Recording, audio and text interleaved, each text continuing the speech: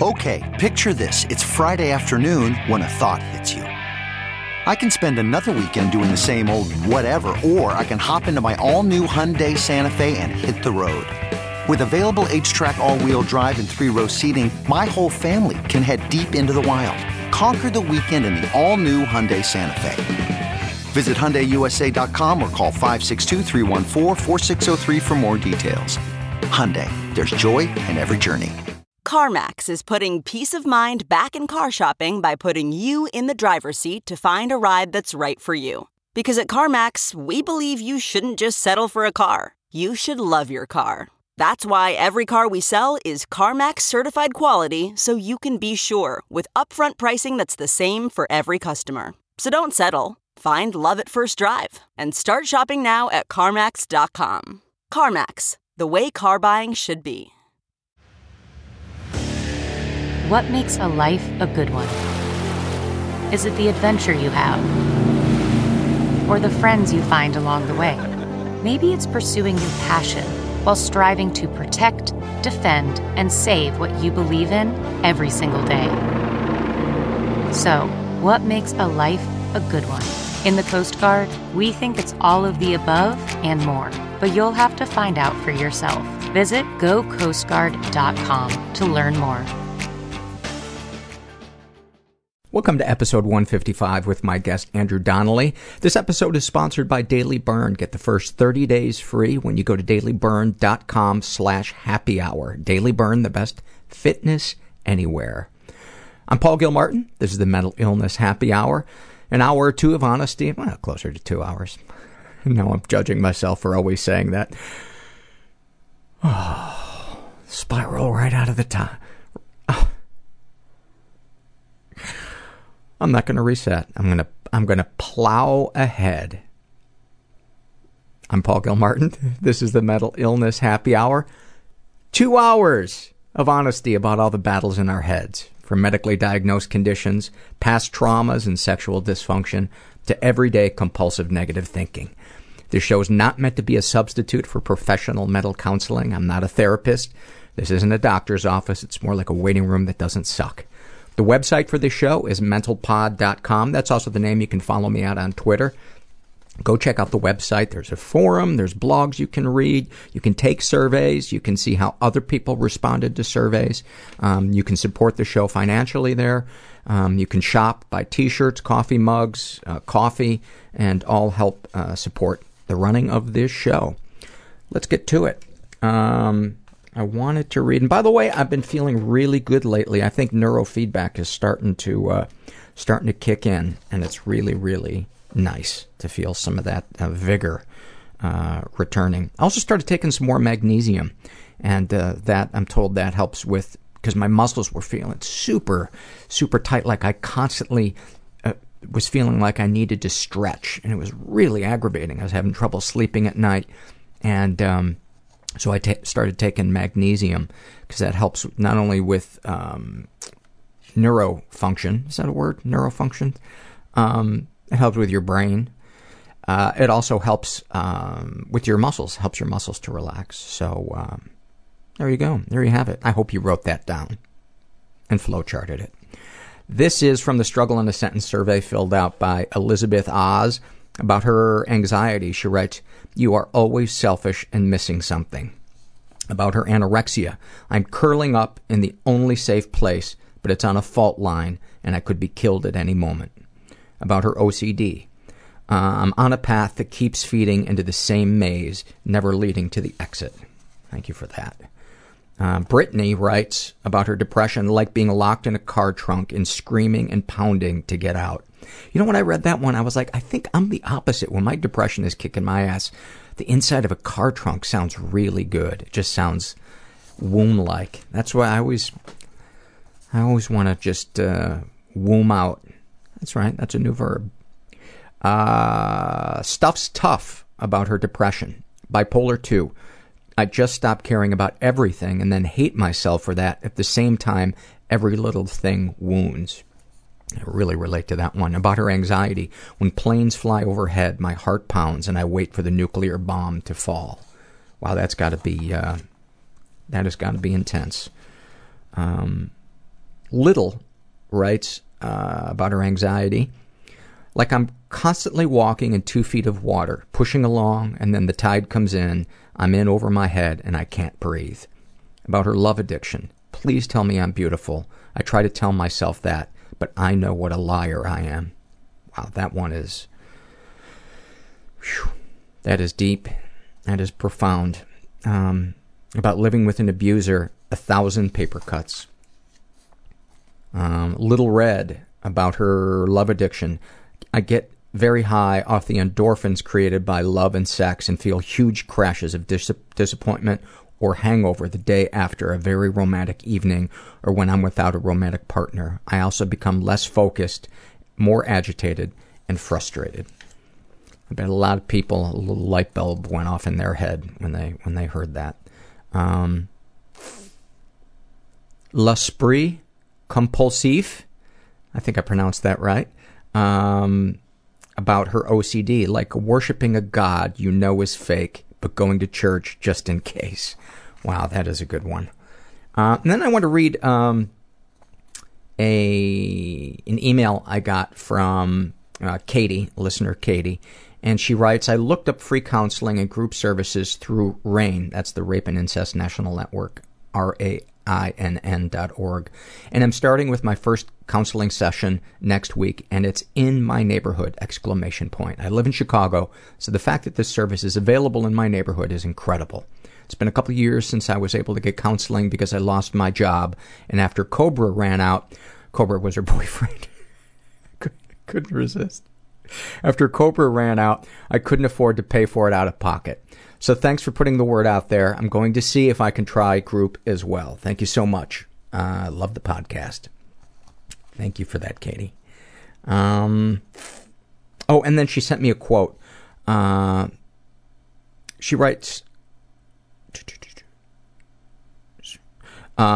apparently in a book, The Good Life, the author McKay writes, the idea that everything we do is part of the pursuit of happiness seems to me a really dangerous idea and has led to a contemporary disease in Western society, which is a fear of sadness. Wholeness is what we ought to be striving for, and part of that is sadness, disappointment, frustration, failure. All of those things which make us who we are. Happiness and victory and fulfillment are nice things that also happen to us, but they don't teach us much. Oh God, I wish I didn't need to take meds. Flat out fucking auditory hallucinations. I would literally wake up running from my bed. I'm afraid that I'll pass my anger on to my son. I thought the gunman was my father. Afraid of not being able to make a living. That's probably going to break his heart if he hears it, but that's the truth. They committed him to Bellevue. There was this fear that if I feel this pain, I wish someone could see what was going on and just help me, that it will kill me and I will die and I will drown. You can't think your way out of a thinking problem. And I cried the way that a baby cries. I cried like an animal. It makes me so mad at myself that I do that. The burden of perfectionism. And that's when I got into therapy. Let's talk about that. So I was like, fuck it, I'm alive. I don't give a shit about anything. You are a shining example of what is best about human beings. I'm worried that the Russian militia is coming over the hill.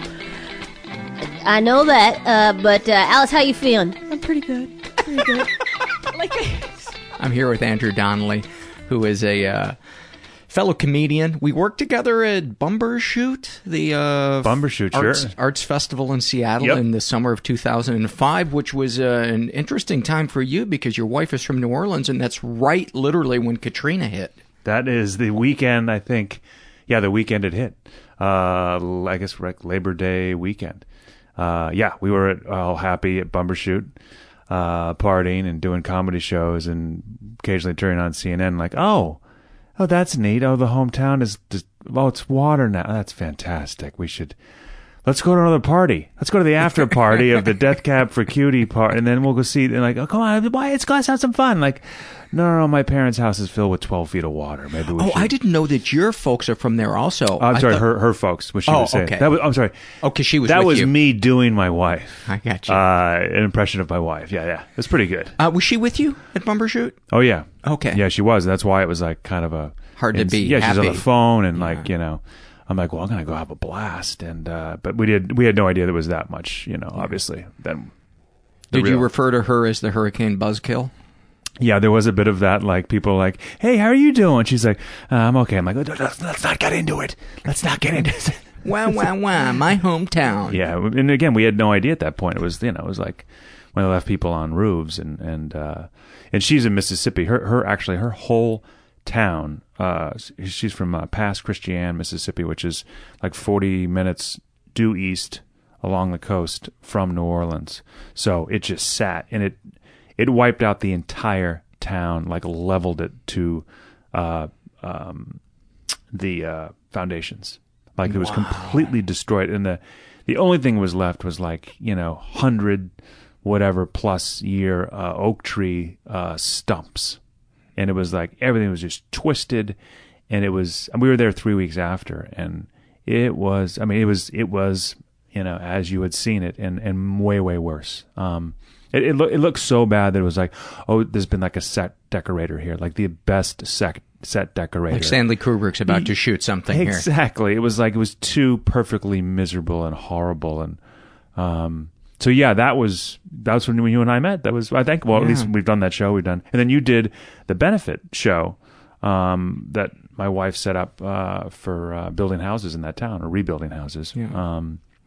Yeah. So no, you were hugely helpful, by the way. It was great. So, oh, you're very nice. Yeah. You're very nice.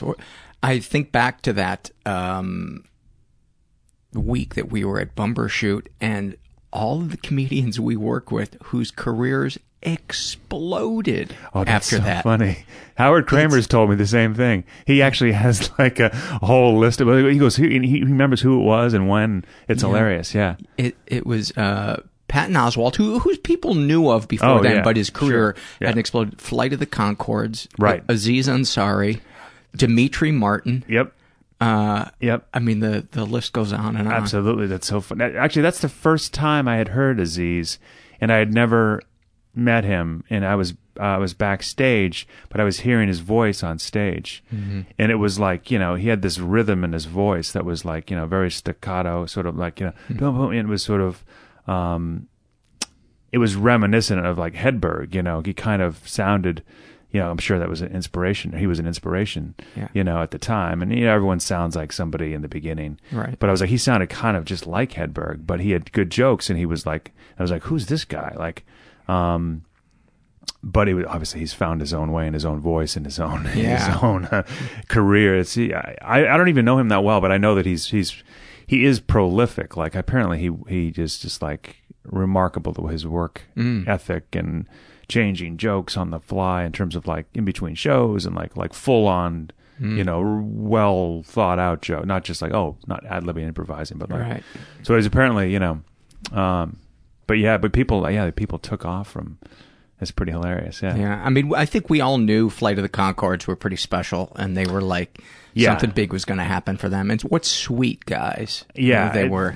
The amazing thing about them was just their sensibility, like you see so many guitar acts and you're like, and it can be, and you see so many stand-ups and whatever, but like sometimes a guitar guy's like, there's a guy at the Promenade, in Santa Monica. And these guys, their sensibility and like their fearlessness, about different goofy, silly, topics and just like, it was amazing. It was just fully incredible. Formed, knew who they were, knew what their voice was. Yeah. Remarkable. Yeah. Well, enough about them. Let's talk about you. Sure. Where were you born and raised? I was born in Boston, Massachusetts, and raised there, and pretty much. Did you feel like an outcast being Irish? I did. Yeah, Irish need not apply. It's very difficult fitting in as a white Irish guy. In essence, an all white Irish, pale face and freckled. Absolutely, it was very difficult. It was. I was. I felt like Eminem. Absolutely. The candy. Not the musician. I'm sorry. Did I not say M&Ms? Sorry. So Boston, Mass, and Boston. What was the home life like? It was. It was fantastic. I lived in Wellesley, Massachusetts, which was, it was perfect. I was very, very. We weren't insanely wealthy, but we lived in a very wealthy town. It's where like all the rich white, it would be the Irish and the WASPs, would live. It's like 20 minutes west of the city. Beautiful. All you do was worry about like which backyard you're going to play wiffle ball in, or football, or which driveway. Were your parents wealthy? We were well off, but we were not like, there was some pretty, like, the Celtics, members of the Celtics and athletes and the Red Sox, lived in the town, and big, CEOs and everything. So we were not, of that. We had sort of like, we had a nice house on the block, but it wasn't like this ridiculous. Would you ever see any of the famous athletes around town? Oh yeah. Yeah. Like who? Yeah. You'd see, I remember at the time there was, this was hilarious. It was during like when the Red Sox were miserable when I was a kid. But we had season tickets, and you'd see this guy, Mike Torres, who was a pitcher. He pitched for the Yankees, but he also pitched for the Red Sox. But when he was the Red Sox, of course, at that time, when he was with the Yankees, he was fantastic and amazing. And when the Red Sox got him, it was like, like now he's done. Or it's like he's a plant, and they've hired him to go ruin the Red Sox while we play and destroy you every year. But he lived down the block from us, and would see him, and we would egg his house every, that night before Halloween. In that part of the country, we called it Cabbage Night for some reason, which was ridiculous. But whatever that night is before Halloween, we would egg his house. We'd just go throw eggs at his house. Like every kid in the neighborhood would do it, and it was just like he's like this professional athlete being paid whatever millions at that time, or whatever the cost. And was it because he was he was awful because he was horrible at his job, which would be great. It would be great if it's the marketing guy next door is horrible at marketing. Like, we're going to throw eggs at you because you're awful at your job, and we know it. And you're a bad person at marketing. But he, Torres, and but yeah, it was. There was one incident in that town. To give you an idea of the sense of like, Boston with the history of race, race relations or lack thereof. It's segregated. I mean, it really was. Chicago's very similar. Yeah, I mean, that's the thing is like there's ignorance, and there's people who are like, well, I've never known any black people. I never lived next to anybody of any ethnicity and or a minority, and it's like, but then you get beyond, you learn. But I remember one point D. Brown was a player for the Celtics. He had just won the slam dunk contest in the NBA All-Star game. He was building a house in Wellesley. He was getting his mail at a P.O. box at the post office. But, he came from Celtics practice, probably in his sweatsuit. Big, tall, black guy. But to an old lady in a Mercedes, that's a scary man. So he fit the description of someone who had robbed the bank an hour before. Oh, he's handcuffed face down on the floor of the post office. Welcome to Wellesley. Welcome to fucking Wellesley. And, that's pretty telling. That was, I mean, again, this was years and years ago, but still, it was no excuse. I don't know what it's like now is my point. Yeah. I would imagine it's exactly the same, but with bigger houses, McMansion, but for me, it was, it was a sweet, pretty, What was your emotional life like? What was your relationship like with your siblings and your parents? Well, I had an older brother and a younger brother, and all pretty good. I mean, I definitely had the older brother would he would take me out at times, but it was. What do you mean take you out? Well, I mean he would beat you up. He would light me on fire. That's what take me out means, right? Yeah, I mean he didn't beat me up, but there was definitely there was never like fist to face kind of. I mean, there's a couple of those situations. But sounds like a typical older brother, younger brother. Yeah, it wasn't atypical. It wasn't, but there was, Catholic, Irish, Boston. There wasn't a tremendous amount of hippy dippy feelings. I mean, I think, there would be like, a lot of stuff repressed.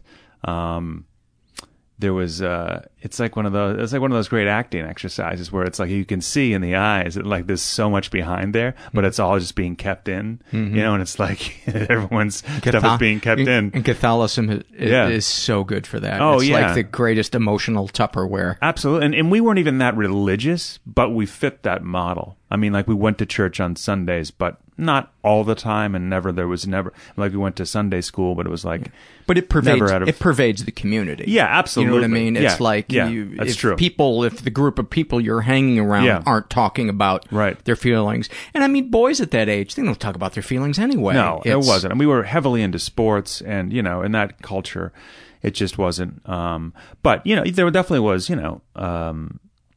a sense of. We were very well loved and cared for. I mean, my parents went to every single game that we played and every play and everything that we did. They devoted their entire lives to us, and it was pretty amazing in that way.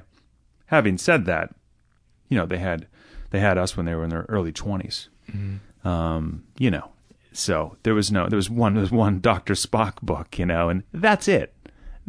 So it's not like it was super progressive and on hippy dippy where all the feeling. It wasn't. It was still like I remember hearing a lot like when you have your own kids you can parent the way you want, and it's like now I have a 4-year-old, so now when I'm with my parents I'm like yeah, it's very different. Yeah, we listen to it. It's like, and we were never, again, there was no abuse, there was none of that. We had had it good. Dr. Spock later came out and said that he recanted most of his theories about how children should be parented. One of his big things is if they're crying, don't go pick them up. Let them cry themselves out. Sure. Which now, I guess they believe is like, really.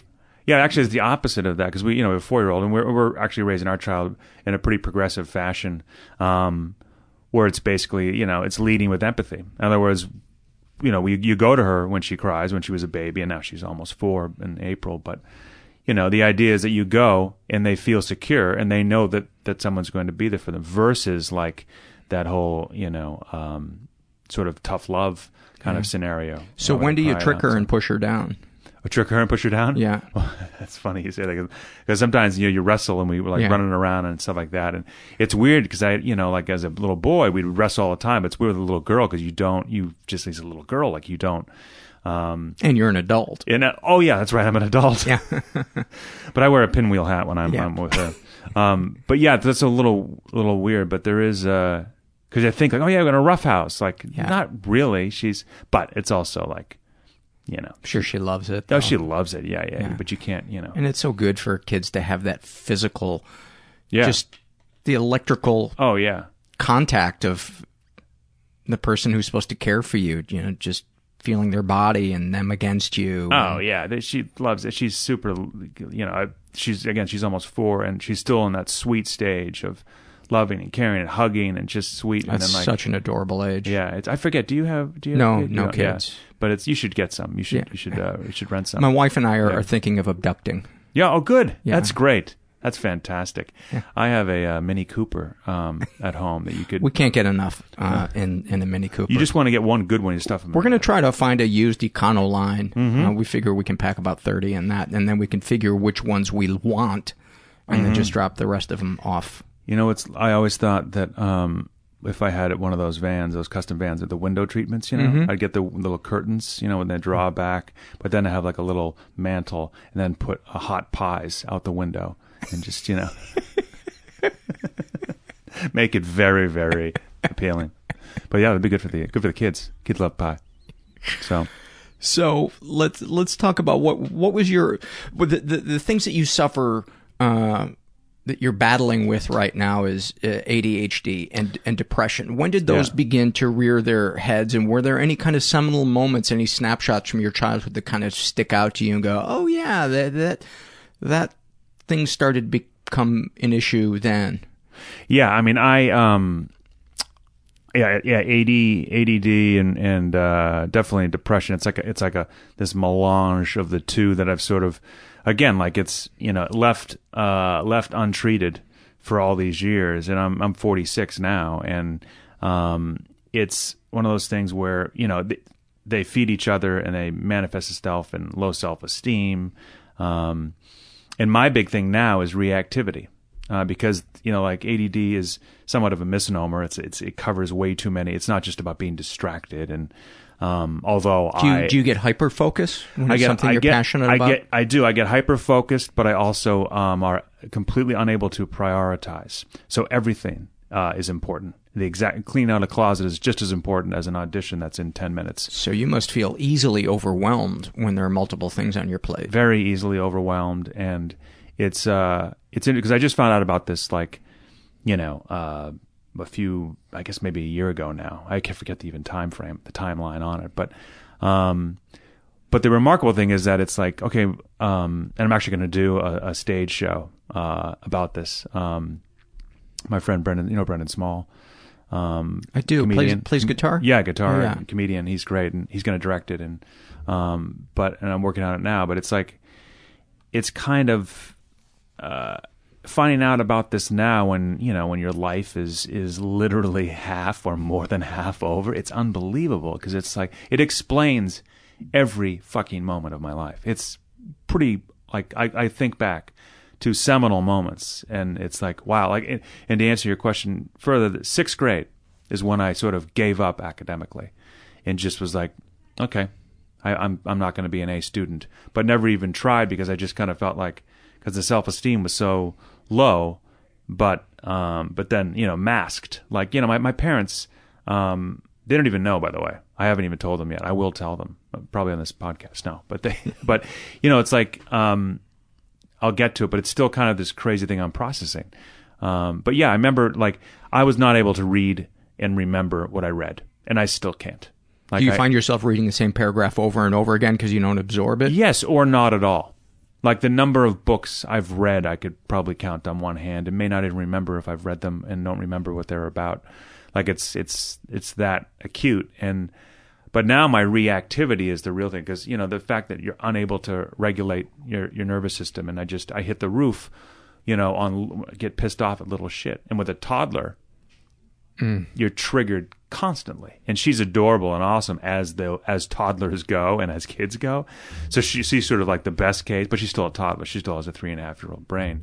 But then sometimes I feel like a fucking 3.5-year-old, and I forget that she's 3.5 and not 30, and I hit the roof and have to repair, and never has it been like a weird, crazy, dangerous thing, but it's just like in the way in which we're parenting, like that's not the way we do it. Is it that you get impatient and terse, or is it there's like an outburst of yelling and then she cries? All of that. Sure, all of that. What does that feel like after you have an outburst and she cries? Oh, it is devastating. It's devastating. And what do you say? What do you think? What do you feel? Well, I think that I feel, less. I feel worse as I've ever felt in my life. I mean, it's you don't feel worthy of anything. You feel like being alone. You feel like I feel like I shouldn't be in this. I shouldn't be married. I shouldn't be a father. Because that's the other thing too, is I found this out after she's born. And it's like I almost want to like go to some like mountain, some version of Passages, that just does this, get healed and repaired, and then come home like, okay, I'm okay now, which is ridiculous as a thought goes.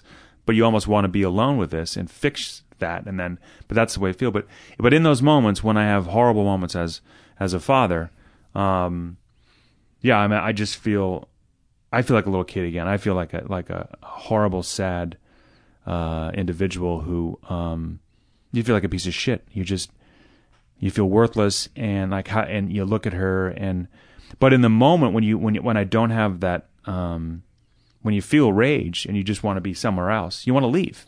That's the other thing, is I have these moments where you want to just leave, and you entertain the thought, and you start making plans to leave. And I'd never leave her alone in the living room, but just in terms of leaving, like I can't be with this family. I can't be with my family. I got to leave my family.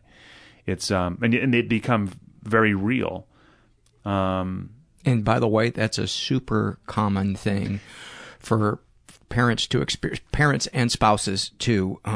There's a survey we have on the website called Shame and Secrets, and people share so frequently about being a parent and fantasizing about another life, leaving everything behind, even maybe changing their name, just starting completely new, and leaving everything behind. Yeah, it's wild. It's like I just I've always been a late bloomer to everything, and it's and I think to myself, like, now that I found out about ADD, I'm thinking like, well, that's why I knew all along.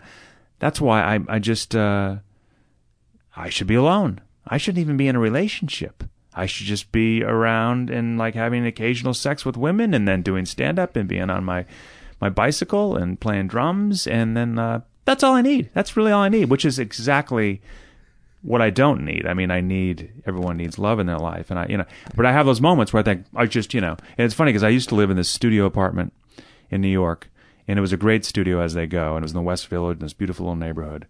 And it's when I met my wife, and then I kid to her like you destroyed all of that. You ruined this by like getting married and this kid. Now we have this beautiful child and a house. But I'm always like, you destroyed that, because I had it all planned out. I was living in that studio, and there was a nursing home around the corner. And I was all going to be alone for the rest of my life and just eating the same fucking turkey burgers from the diner. And I had all the same dry cleaning and everything all figured out. I drop my laundry off and just go over there, and I move over there, and then I just, shit myself to death. And then, in a bed and hospice. But I'm like, you ruined all of that. All of that. A rent-controlled situation. And, but yeah, I do. And there's a little part of you that is kind of serious. Oh, absolutely. Right? Oh, absolutely. Sure. I mean, there is a thing where, in all seriousness, because of my reactivity and because of the way I am, and I'll tell you how I'm working on it. But my wife has been insanely patient, but we've also had like incredible amounts of strife and struggle and conflict. And I've discussed many, many options, including leaving, including divorce and all of that. How would that look? How would this feel? We've done it in a kidding fashion. We've done it in a serious fashion. And most of it is heat of the moment during a fight, where we go to that horrible place, and then we fucking calm down and realize we're like... By the way, I've always done that as well. I struggle with ADHD, and when I get into an argument with my wife, much less now, but I used to, I would go nuclear. It would be like, this isn't meant to be. Right. Maybe we shouldn't be together. And she would always say, why do you have to go to that place? And I think it's because I feel overwhelmed, and every single thing is of equal importance. Sure. And it's that all or nothing thinking. All or nothing thinking. I did that, on Jane Street, my old in New York. All or nothing. I did that all the time. At one point, I threw everything out in my apartment. I was left with like a futon bed thing it was those futons that had like a cow pattern futon. It was just like the super collegiate version of a futon, and my desk, and then my loft bed, and my clothes, my bike, and that was it. I pulled the TV. I did yank cable. I put books in my oven. I wasn't reading the books, so I put the books in the oven. I shut the gas off because I didn't cook. So I had books in my oven. It was just like, but I think maybe I'd watched like one show about a monk, on PBS, and like, well, that's me. I'm going to be that guy. And also a comedian living in, the 2000s. And that made sense to you. Like, I just need to pare it down. And in a certain way, I agree, because I think there can be something really sweet and nice about simplifying your life. But it sounds like yours came from a place of maybe a little drastic and a little impulsive. Yeah, and I wasn't reading enough. I had all these books, and I was watching too much TV, because it was like, the babysitter for you when you live alone. Like, oh, I can escape. It's just an escape mechanism, the TV. And sports was sort of my, drug for that, being from Boston, grew up with sports and playing sports, and it was a big part of my life. And, but yeah, so it's been really unbelievable that what I've learned about myself. And the thing is too, is like, when having a kid, you can't hide from anything, because like everything gets served up back to you about your own childhood and about your parents' parenting, and because there's nowhere to hide, and they know. And she happens to be super into, I'm not even like, my daughter's, but she doesn't miss anything. Some kids do miss stuff. She doesn't miss anything. And, so, in the way in which we're parenting, is, a way in which, we're leading with empathy. We're teaching her to be in touch with her feelings. Not to be corny, but it's like we're basically... I don't think that's corny at all. But I mean, it's in terms beautiful. Of... It is beautiful, but it's also kind of like, and some of it does gets to... I get too much of the Boston Irish. I'm like, oh, fuck that shit. Yeah, fucking, what the fuck, But it is... Overall, the approach is... It's working. I mean, yes, she's 4. Gonna be 4. But, like, she's... talks about her feelings. She knows when I'm upset, and she says, "Papa, you can't talk that way to me." I mean, she's kind of she's incredibly verbal, and my fear is that she's peaked. This is it. This is all we're gonna get. But it's kind of amazing so far, and but so which is even more reason why when I erupt and have my horrible moments where I feel so fucking miserable, because she's she's unbelievably sweet, and she just Does she get scared or? Yeah, she does. She does. She'll get scared, and again, I've never done anything where I'm like, I better fucking call somebody. I remove myself. I mean, I remove myself from the room, which is what they've said to do, which is you go to the room and you hit your pillow in your bed, and but you don't show her that because you just get the crap out of her. And I've done that. The biggest thing is repairing. That's the biggest thing, and is to let them know that it's not your fault, because that's what It's not their fault. Yeah, it's not their fault. Yeah. It's not the child's fault, and that's what we all had as kids. We always thought that when someone gets mad, it's our fault. And that's why we're all in fucking therapy and everything, because we're like, oh yeah, but it was never discussed. Like, oh, by the way, that huge eruption right before the ski trip, that had nothing to do with you. That had to do with something 30 years ago and things at work, and so. But I was never told that as a kid, because they didn't know to tell you that. That's the thing. Is like they didn't even know themselves. They didn't know themselves, and I mean, it's devastating. I mean, my dad's mom grew when he grew up. She died at 11. His dad died when he was 18, the week he graduated from high school. They had my dad was in college when he had my older brother, and then 3 years later me. They didn't have the tools. They didn't. It's kind of remarkable judging from, it's kind of amazing because, growing up in a rich town and, where dad's doing this and dad doing this, there's a lot of that stereotypical kind of behavior where it's like dad's not around or dad's a business trip or busy. And some of them are like, well, that guy's a CEO. Like, yeah, he's a busy man. He's a busy guy. His schedule's pretty brutal. Other guys, but I've looked around my childhood and I think like, oh, what are the parents like? And it's like, relatively speaking, I was very, very fortunate, very, very fortunate within that model. Give me some more snapshots from your childhood. Actually, before we do that, share some of the things that you've said. Like when you said your daughter says, "Papa, you can't talk to me that way." What are some of the things that you've said to her that have made her say that? Well, it's my voice, my tone. The biggest thing is tone. When I forget that she's 3. And I think that she's 30. I talk to her like a 30-year-old or a 13 or a 23-year-old. It's like, and it'll be, when are you going to make something of yourself? Yeah. You get a job instead of sucking your mother and I dry. Yeah,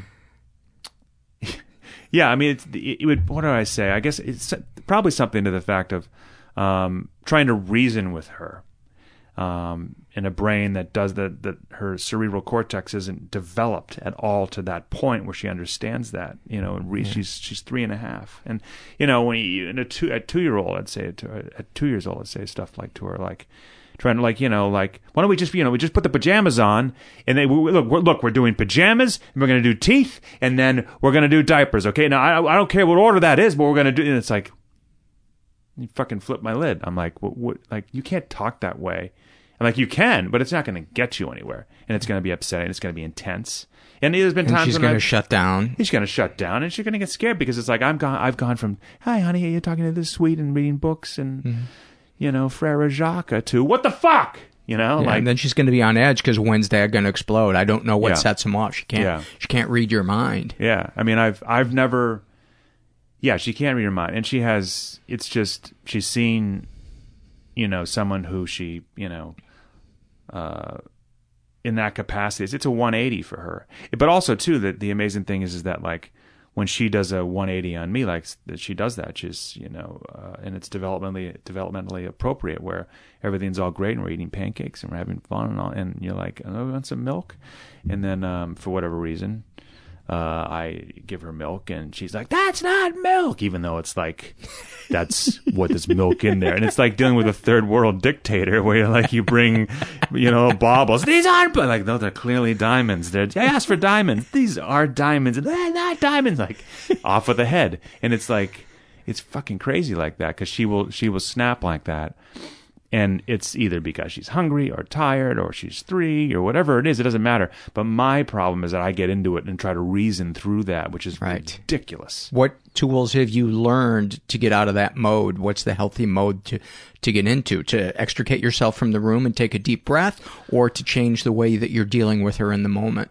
All of those things. I mean, been doing a lot of, I shouldn't say I've been doing a lot of meditation. I'm supposed to be doing a lot of meditation. But no, a lot of that stuff is just trying to stop yourself in the moment and take a deep breath, and to realize that like she's a maniacal individual who's not a maniacal, who's just a 3-year-old, but seems like that. Instead of getting pulled into that energy. And a lot of times now I kind of shut down, just go neutral, and just sort of, there's a thing called stay listening, which, and again, some of the stuff gets new agey and whatever, but it's all based on pediatric neuroscience. So it's all based on real new science. A lot of stuff is out of UCLA in the last 10 years. So it's kind of amazing. But there's just the idea that stay listening is the fact that like, just the fact that you're there. And because, she's going to go. She's going to do what she's going to do. She might throw something. She might scream. She might yell. She's on her back. It's that classic so-called tantrum. And they refer to it as big feelings, which is pretty hilarious. Like, I'm having big feelings. But which I don't like. Some of the language I have a problem with, as a comedian, as like a man. And it's like, it gets very like, And I'm like, am I going to have to put a scarf on, like around my head for to say big feelings? I don't want to do that. I feel like I should be at a drum circle and and it's just, but at the same time, that's what it is, because tantrum is a negative. It's like, it's her. Oh, you're acting up. Oh, she's trying to get attention. It's like, she's fucking 4. She's 4. Of course she's trying to get attention. How else would you do that when you don't have the verbal capacity to get your attention? You flip out, so to speak. But I lost my train of thought. But as is often the thing, I forgot where I was going with that. But the stopping. The big thing is realizing that not forgetting that. Stay listening. Yeah, stay listening. Stay listening is the fact that just like you're just there for you. Put a hand on her back, and sometimes she'll shake it off. You're like, "Don't touch me, Bob," and you're like, "Okay." Well, you just say literally like, "I'm here if you need a hug. I'm here if you need me, Sweet Pea," and I call her Sweet Pea. It'd be great if her name just was Sweet Pea. Yeah, we named her Sweet Pea. Well, that's probably the problem. That's probably the problem. You don't name your kid Sweet Pea. That's from a fucking cartoon. So you just kind of stay there. Less is more in those instances instead of trying to fix it. That's the big thing with the parent that we're doing is you're not trying to fix stuff. You're not trying to avoid the so-called tantrum or the eruption. You just navigate them through that, because those are going to happen and they're so natural and they're important for her to erupt and to get her feelings out.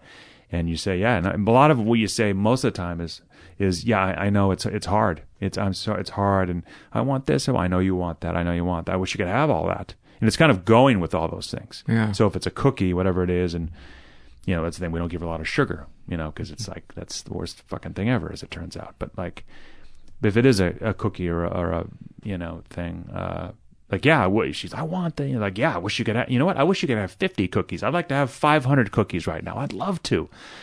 But my body can't do that. It needs other foods. We need other foods. So it's that kind of going with it versus fighting like, no cookies. If you're, and there's no like, if you do this, you get a cookie. There's none of that shit. What did it feel like when you first did that and you got through that moment without losing your temper? Oh, it's unbelievable. You feel like a Obi-Wan, Dalai Lama times 10.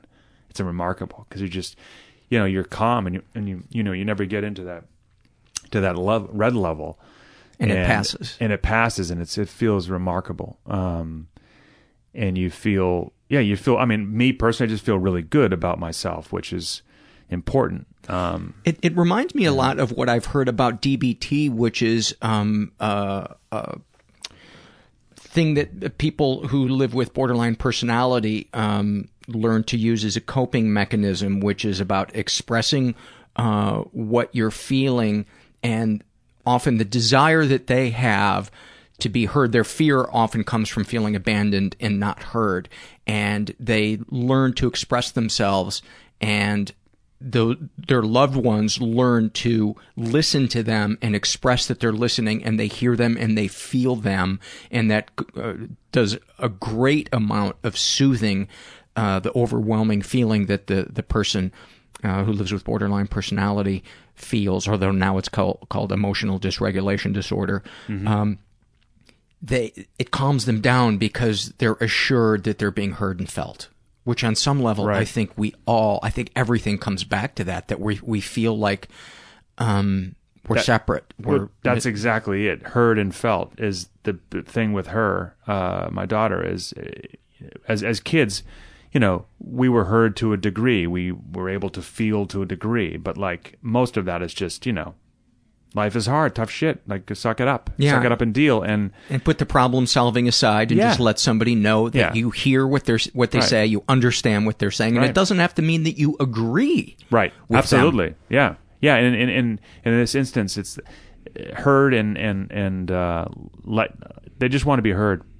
One of the amazing things I learned too was the fact that like, when kids are, will touch a plug or do something and they do it again and again and again. And, people used to say like, oh, you're just getting a reaction, just trying to get a reaction out of you.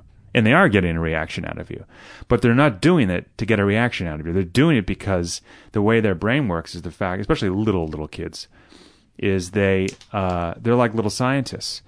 And in order to form a hypothesis, you would never do it based on one experiment. You would do it again and again and again to prove that this keeps happening. So they are touching something or going at something to see what it's like, to see is it really bad or is it good or is it just to literally feel it out. But it looks like, and they look at you because you're responding to it. But they look at you and they touch it, and it looks like they're going, how about this? Fuck you. How about I'm going to touch it again? Fuck you. How about this? Are you going to even more mad? I'm going to touch it again. In other words, they want to see.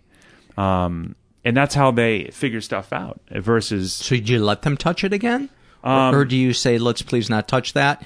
It depends. Well, it depends on the thing. If they're in danger of any kind, like it's a plug or whatever, you just put a hand in front of them and say it's not safe. It's actually not safe. What touch. About hosing them down so the shock is bigger? What we like to do is take two cymbals, and I come right up behind her when she's about... marching band cymbals right up him as she's putting her hand on the plug. Sousa can be so instructional. Yeah. Actually, the best thing is that we have this new house, and it has the code now is these new plugs, these 3-prong plugs that you actually have to put something metal, like 2 prongs of a plug into it to activate anything. So you can actually touch it with your hand. You could even lick your hand in water. I like to lick my hand, and then put your hand on it. And you'll get nothing, no charge out of the thing. But it's hilarious because parents have come over with their kids, and like the kid goes, "I'm like, no, go ahead, watch this," and then you just like no, watch Adele. But it's pretty hilarious. But yeah, so it's I mean, if they're in peril, then absolutely. And that's not a toy, or that's not safe, or When did you realize that your ADHD and your depression had become unmanageable? And clearly you didn't know that's what it was then, but when did it reach a boiling point? And are we missing any snapshots along the way in your youth, your teens, your 20s, your 30s?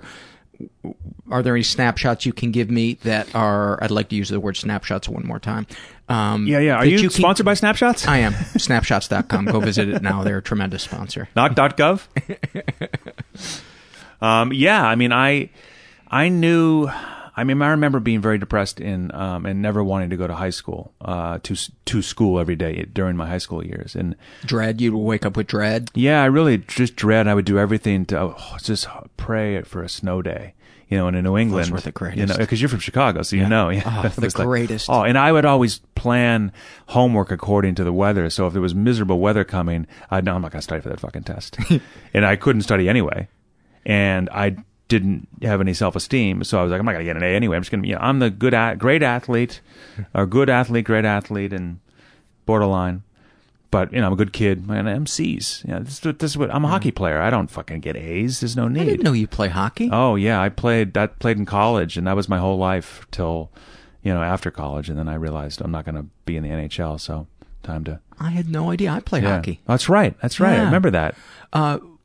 Where did you play college? Lake Forest in Chicago. Really? Yeah. Division II, small schools, like 1,200 students. But we were good. We had a lot of guys from the Midwest and a bunch of guys from Massachusetts and Canada. And, it was... You strike me as a center. No, I was a defenseman. Really? Yeah. I love defense. I like to say the bastion of the talentless. Yeah. Well, it's the thing. I was like, I was pretty quick. I'm not big, but I was actually the smallest defenseman on my team. That's why I figured you were a center. Yeah, no, I know. I was probably 20 pounds heavier. Like I was like about 180, 185 I'd get muscle for the summertime. So you were puck moving? You carried the mail? Yeah, I was, but I was good, but I wasn't, I was quick, but I wasn't that physical. But I mean, I think I saw myself as definitely like a hockey player, and I just kind of had, and there were hockey players probably getting A's, and they absolutely were. In fact, my roommate was smart, and he got A's, but I had carved out this, like, identified myself as like, I'm a C student, a hockey player, which was kind of, it was self-fulfilling, So you were giving me some snapshots. In high school, you retreated into hockey. That was something that you could pour yourself into, that you were good at. I mean, sports was, I played soccer, hockey, and baseball, and, that was definitely a source of happiness. I think I was, I was a really nice kid, a very, well-mannered, My parents taught us anything that would be, how to conduct yourself, and how to treat a lady, how to be cordial, how to, that was very important. Decorum was very important. It wasn't like old English decorum, but there was, you enjoy laying your jacket down for a lady over a puddle? All the time. And in New England, how many jackets did you go through in a year? Because you leave the jacket there, right? That's supposed to do. Yeah. You don't go back and get it. No. So there was, the kids in my class were, I'm sure they're all nice and wonderful people, but at the time, there was slim pickings. There's 37 kids in my class, all boys, Catholic high school. And it was, it was like, some of them were a lot tougher than I was, and despite the sports, I just wasn't like a tough kid. And, some of the kids were like, they acted tough, but they were from like a rich town. They're trying to act, it was hilarious. And some of the kids were just tough, but I wasn't really like that, so I didn't really fit in, but I had the sports sort of save my ass. Like if I wasn't a good athlete, I would have been kind of fucked. I would have been with the so-called nerds at the time, which is, by the way, awesome that nerds rule right now. And they have for several years, but it's pretty awesome. It's like, it's hilarious. Yeah. I'm like, I remember you. It's like, oh, now you have your own TV show. And now you're fucking amazing. And you're fucking... In your own corporation. In your own corporation. You're fucking everything in sight. It's kind of amazing. Good for you. And it's great, but that's. So I had it was a hard time during that. And the thing is, what? My parents never knew. I hid it very well. And I realized that later on. I never got beat up, but I was in one major fight that was kind of like an old Western fight that was kind of classic, and people talked about, where I reluctantly fought this kid who later we were friends before and after, not tight friends, but we both were like, what the fuck was that all about? It was like peer pressure. Literally the old cutting in line. Yeah. Taking my milk money kind of, What are you gonna listen to that? You're not gonna do anything about that? I'm like, but it was like, he cut me in line. We all sat down and ate. He sat at a separate table, and we ate our meal. And then later on in the student lounge, he was on the phone. He's on a payphone in the student lounge, and I was like, people were like, are you gonna fucking take that? And I go up and I push him, and he literally was like I'm on the phone. I was like, oh, okay, I'll wait till you're off. And then, I pushed him again, and then he threw the first. I pushed him hard, so forcing him to punch me. But I wasn't going to throw the first punch because I was frightened. And but when he hit me in the face, and we both had braces. When he hit me in the face, like I've never felt any pain like that, and I fucking snapped, and he snapped too, but I really snapped. And I think it was like a Western. We went literally. He tackled me over a table. And I'm not sure, but somebody might have broken a chair over somebody's back at one point. But it felt like that. But we pounded away at each other for a good amount of time as those fights go. Did it end with a whore at the top of the stairs shooting a gun? Yeah, exactly. With her what do they call that? The her leg, her dress up, and her garter. The garter, right? It was Sissy Spacek, but it was one of those things where, we beat the shit out of each other, and there's blood everywhere with the braces and the lips and the cut. But there was no teacher for quite a while. When we're in ties and jackets, at Catholic high school, and he, literally sitting in the principal's office. He's like, what the fuck? Why did you do that? I'm like, I don't fucking know. Whatever. I don't want to talk right now. And it was just like, you know what that sound means? It's time to give our sponsor a little bit of love. Our sponsor for this episode is dailyburn.com. It's can I just stress how important exercise is, especially for people who are battling mental illness, especially depression. I mean, it's great for everybody, as I'm sure you know, but for me, if I don't exercise regularly, my mood gets really, really flat, and then I don't feel like exercising. And dailyburn.com is a really great place to go ease into it and then work out as hard as you want. They have workout videos, huge variety of them, Tabata, to interval training, to yoga. You can work with or without equipment. And here's the great part, with programs ranging from 15 minutes to 1 hour. Sometimes when I'm stuck in that rut and I just can't exercise, I'll say, you know what, today I'm just going to do 1 sit-up and 1 push-up. And then tomorrow I'll do 2. And I think that's a good way to ease into it. And then once your adrenaline's going and you're working out consistently, you feel like working out. Anywhere, go check it out. You can access your workout from anywhere. You can connect across multiple devices like Roku, iPad, iPhone, and soon PS3 and Xbox. And just for Mental Illness Happy Hour users, get the first 30 days free when you go to dailyburn.com/happy hour. Daily Burn, the best fitness anywhere. So give me an arc of your struggles, how it began to get, because clearly it must have gotten worse for you to say, I got to go see somebody to deal with this. Yeah, I mean, I think my biggest issue has been the self-regulation, the aspect of ADD for me, because it's that ability to to put everything on the same level of importance, and who moved my shit, and and being in a relationship. And I think to the point where my wife was just, we were in therapy together. I've been in therapy for a long time, individually, and we were going together. What made you go to therapy on your own originally? Because I didn't know what I wanted. Like, one of the things about not having everything at the same level of importance is also not knowing how to prioritize, but not having any self-confidence in that your decisions you're making are good. Like, should I do that? Or it's like, who's going to that party? Or should I go to that party? There's that decision. And then there's like, should I be dating this woman, or should I not be going out with this woman? So decision-making was agonizing. Like, is she the right one for me? It's totally fucking agonizing. Totally. But buying shin pads, hockey shin pads, and have the guy go to the top row at 7 o'clock on a Friday night, in a snowstorm. And that's a true story, and be like, everything, like, it takes me 6 months to buy a pair of sneakers on the internet.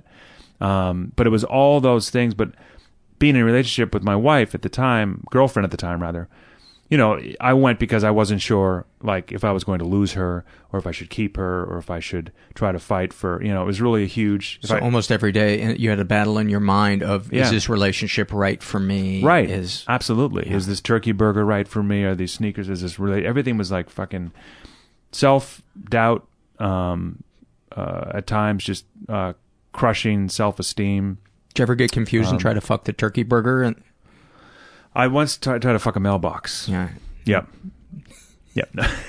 But you do get confused, and but I'm intensely loyal. I've never been the guy like a cheater in a relationship, so I didn't want to do that, either. And like, I've always been, one girl, and then I move on. And there's been a little gray area in some stuff, but not in most of them, And I haven't even had that many girlfriends. I had like a girl in college, or a couple girls in college, and then, like after that, it was always sort of monogamy. So what brought you to therapy originally was your agony over making decisions and not feeling like you have a clue as to what's good for you, and you wanted some guidance. Right, absolutely. And also, career stuff too just wasn't going the way I kind of wanted it to, and wanted to, as starting stand-up. And the big thing I was trying to figure out too I never really liked myself. I never liked myself as a kid. I always wanted to be like another kid. I always wanted to be like, whether it be, there was like an Eddie Vedder stage and a Lance Armstrong stage and a Bobby Orr stage and a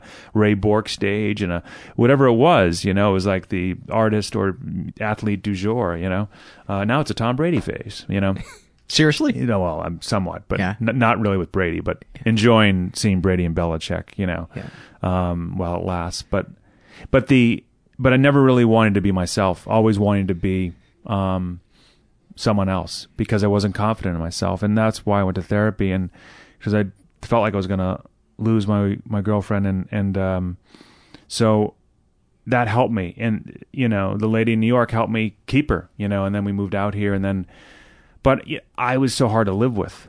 That's the thing, is like I always lived alone. I lived with my brother for a while in New York, and then lived alone for many years. So I got very, very accustomed to that. And there was no reactivity because all my stuff was where I wanted it. And I imagine you get comfort from regimentation and sameness. Right. Absolutely. And which is why I threw everything out of my apartment, got rid of all my belongings, and basically just had, it was like the bare essentials because I knew where everything was, and there was a lot of order. But we started going to couples therapy because, we were living like in a small apartment, which was even worse, and actually a little house. And she's moving your shit. Yeah, and it was like, and she was not even that. She was very respectful. Has been, by the way, insanely patient and understanding. I think that goes without saying. It goes without saying. Just the fact that she's still, but I became insane because that was also when we were getting married, and I was crazy about that, and a little bit denial about that, and. To the point where like I didn't even want to have a wedding. I just wanted to have a party and be like, not have, not get any religion involved. And there was religion involved, like a light religion thing because of the family and all that stuff. And I was like so opposed and fought. And then I was just like, let it go. Because that's more decisions and more variables. And then more like my childhood with the Catholic stuff. And it wasn't even Catholic. It was more Episcopalian or whatever, Protestant. But I was like having none of it. But I was insane about it. I just assumed you were Catholic. That's hilarious. Yeah. Oh, yeah. No, I was. Oh, but she was. She wasn't. I gotcha. But it was like one of those things where I was really difficult to live with. And like, I think back now, like now knowing what was the cause of all this, like who the fuck would want to live with this person? But at the same time, a loving, caring, individual, but I was impossible. And still it can absolutely be. Was it difficult for you to see your good qualities, what she loved about you? Oh yeah, like the voice inside my head is the karate sensei from Karate Kid, the blonde guy, sweep the leg. That's the fucking voice inside my head about myself. Like after a bad comedy show, you're weak. I mean, oh yeah, I'm the worst. That voice is it's not even like my parents. It's like a crazy monster that's fucking. Where do you think that got implanted? Was there anybody that talked to you that way as a kid? I mean, I suppose it's an amalgamation of probably my folks and just sort of, coaching. Although I had good coaches, I don't know. I just felt, if it originated, in family, it was left, untreated, and then I just took it to a different spot. It just fed itself. I mean, never feeling like I would be, never having compassion for myself. I'm still learning more about that actually in the last couple of weeks. Been talking about it in therapy about just so hard on myself. And when you don't, like, when you're like me and you don't get anything done, you don't do your job. It'd be one thing if you did your job and then you were hard on yourself, like, oh, I'm going to learn from this. And there are times when I do that, absolutely. But when you're not prepared in some way and then you do a horrible job, like, the biggest thing is I'd beat myself up so hard I have to climb all the way back up about a lot of different things, not just like a bad comedy show or a bad hockey game, like everything, you know, and that's where it's been so hard. And that's sort of the secret in terms of like high school and in college. And it was brutal. It still is brutal when you have that feeling. Nobody has ever grown by telling themselves they're a piece of shit. And yet we do that because we think this is the discipline I need. This is the way out. Is for me to instead of self-reflecting with self-compassion, right? Which is, I think, the way to go, and to not dwell and to not obsess about it, but just say, how might have I handled that differently? Was I disrespectful to myself or other people? Was there dishonesty somewhere? Did I not stand up for myself, or did I unleash my anger on somebody else? You know, that's, I think, healthy self-reflection, but to tell yourself you're doomed, you're fucked, you're stupid, you're lazy, that's never been helpful to anybody, and yet for some reason that's where we go. Yeah. I mean, one of the problems too is the fact that, like, I don't work for anybody. I haven't worked for anybody since like 1998 or 1997 in terms of going to an office. And I'm the best boss in the world and the worst fucking boss in the world. You know, like, my company should not exist at all. You're talking about your stand-up career? Just my whole thing, my whole career. Like, it's like, it's unbelievable how, like, I get, you know, I give myself so many breaks and so many outs, and I don't make myself do things even though I know that they're supposed to do them, and within reason. I've gotten much better over the year, but I think about homework wise, like, I'd always get bailed out, you know, and like I'm my own worst enemy, and it's kept me. What it does is when I found out about the ADD, I realized that why I've kept myself from excelling in many, many areas where I want to excel, and stand-up being one of them. I have a hardest time sitting down writing new jokes, or, I mean, I think about stuff during the day, but even then my mind goes elsewhere. It gets distracted. So it's been very hard in recent years. I started really well and then just sort of sputtered, you know, in terms of where I wanted, you know, talk about the Bumbershoot thing. It's like, there was a point where I could have, like, but I haven't progressed the way I want to. At the same time, I'll go up on stage and fuck around and ad-lib and mess around and do great stuff in the moment and everything, and do really well and kill, but it's left there. People are like, oh, it's wonderful and great, but it evaporates. It doesn't go beyond that room that night. As you know, it's like, so, and I've been doing that a lot and riding that a lot, and I still do, and I'll do it tomorrow night, because I don't have newer stuff that I'm happy about, but like, and I can get away with it to a degree, but like, that's not an album. That's not a special. That's not, you know what I mean? Like, let's get back to the ADHD and the depression. So who diagnosed it? Was it my therapist now? You know, and she. This is separate from the therapist you were seeing with your wife. Yeah, this is actually a new therapist that I've been with for the last couple of years now, or I guess year and a half, I suppose. And yeah, we started going to couples therapy, and she pinpointed it, and it's this situation where she pointed it out. She basically was like, you know, it's a lot to absorb, but go ahead and read up on it and do, you know, look at this and this, and you know, in other words, discover it on yourself, but I'm gonna bet my career on it. Yeah. And as it turns out, yeah, it's like all these things have lined up. And the big thing, the component is the reactivity, you know, and the lack of focus and discipline. But it was the lack of compassion and the self-worth. And it's like, because the ADD is, you know, like so many other things that aren't described in that acronym. You know, it's like there's so many elements to it. And then combined with depression and low self-esteem, that just feeds into it. But it was, I just couldn't I couldn't believe it. I mean, I totally believed it, but I just couldn't believe that. Like, check this out. Do you know who Edward Hallowell is? Mm-mm. He is Driven to Distraction is like the Bible of, ADHD. He wrote this book, and he's like one of the foremost dudes on this, right? So as it turns out, the fancy school that I went to as a kid in grammar school, he actually worked at that school as the official doctor of the school of the psychology. He was getting going in his career out of Harvard. He worked at the school.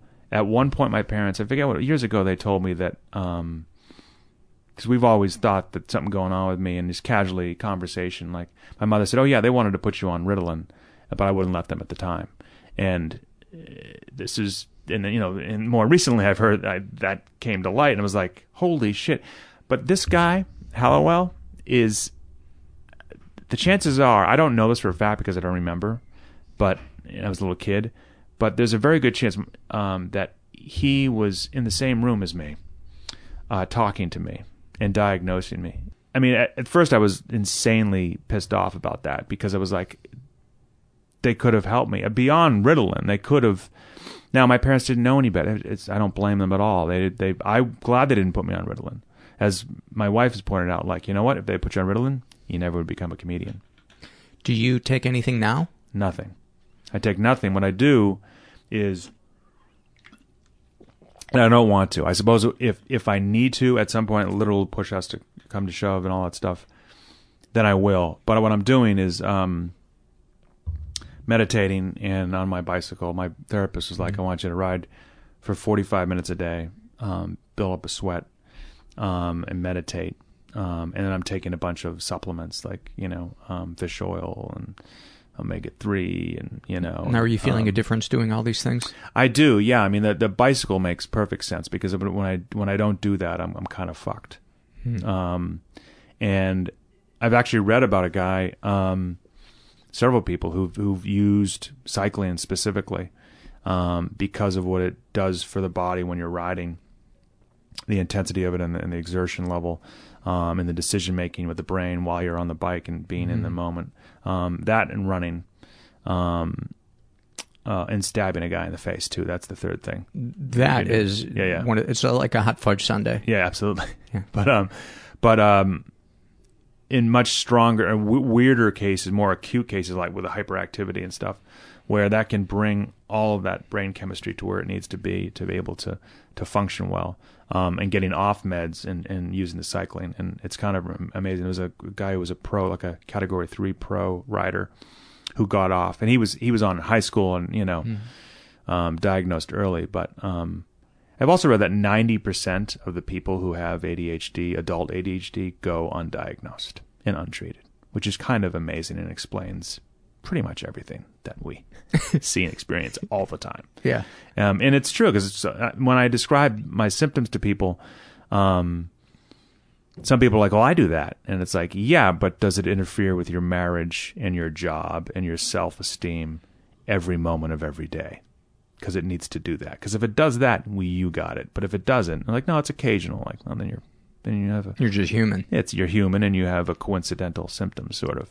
But mine's acute, and it's and then to answer the question formally, just I wanted to save my marriage, and be a better father, and I had no choice. I mean, there was no question that I had to get more and more treatment and continue to, because I would lose everything. I would lose my wife and child and home, and that's certainly not what I want, even though when you have those moments where you want to run away and drive into the ocean, that's not the answer. Yeah. I mean, it's miserable. It's like, and I've never thought about it. I've been in those points where I've never thought about getting so low where I felt like a piece of shit and a piece of shit father and husband and a piece of shit comedian, of like killing yourself. I've never gone and entertained any of that. But you see where I get to the point where I'm talking about in therapy, like, oh, I see where you can go. Mm-hmm. And it's like, oh, absolutely. This, when you don't have this in check or address this, like, or you think it's ever going to get better, that there's no solution. There's no solution. I can totally see where. So, boy, it was a whole new level of empathy for that group of folks. That it's like, God, when you feel like there's no way out, and it's like you just. and you also see where there's those calls for help when someone, like takes too many of this or drinks too much, or a call for help, and you really do want help, and you have an episode of some sort where the law is involved or a health issue, and but I also, I thought about all that stuff, and because you hear about it, and you read about it. So I've seen too many TV shows and movies about that stuff, and you read about it, and you see it in the news, and but you see, I look at that little 4-year-old face when she comes in the morning, and she hugs me, and it's like, you fucking, oh boy, I mean, that it's cliche, but you see that, and you're like how could I even think about, either ending my life or even thinking about that, or not getting treatment, not trying to help myself. Look how much of an effect you have on this little life. It's unbelievable.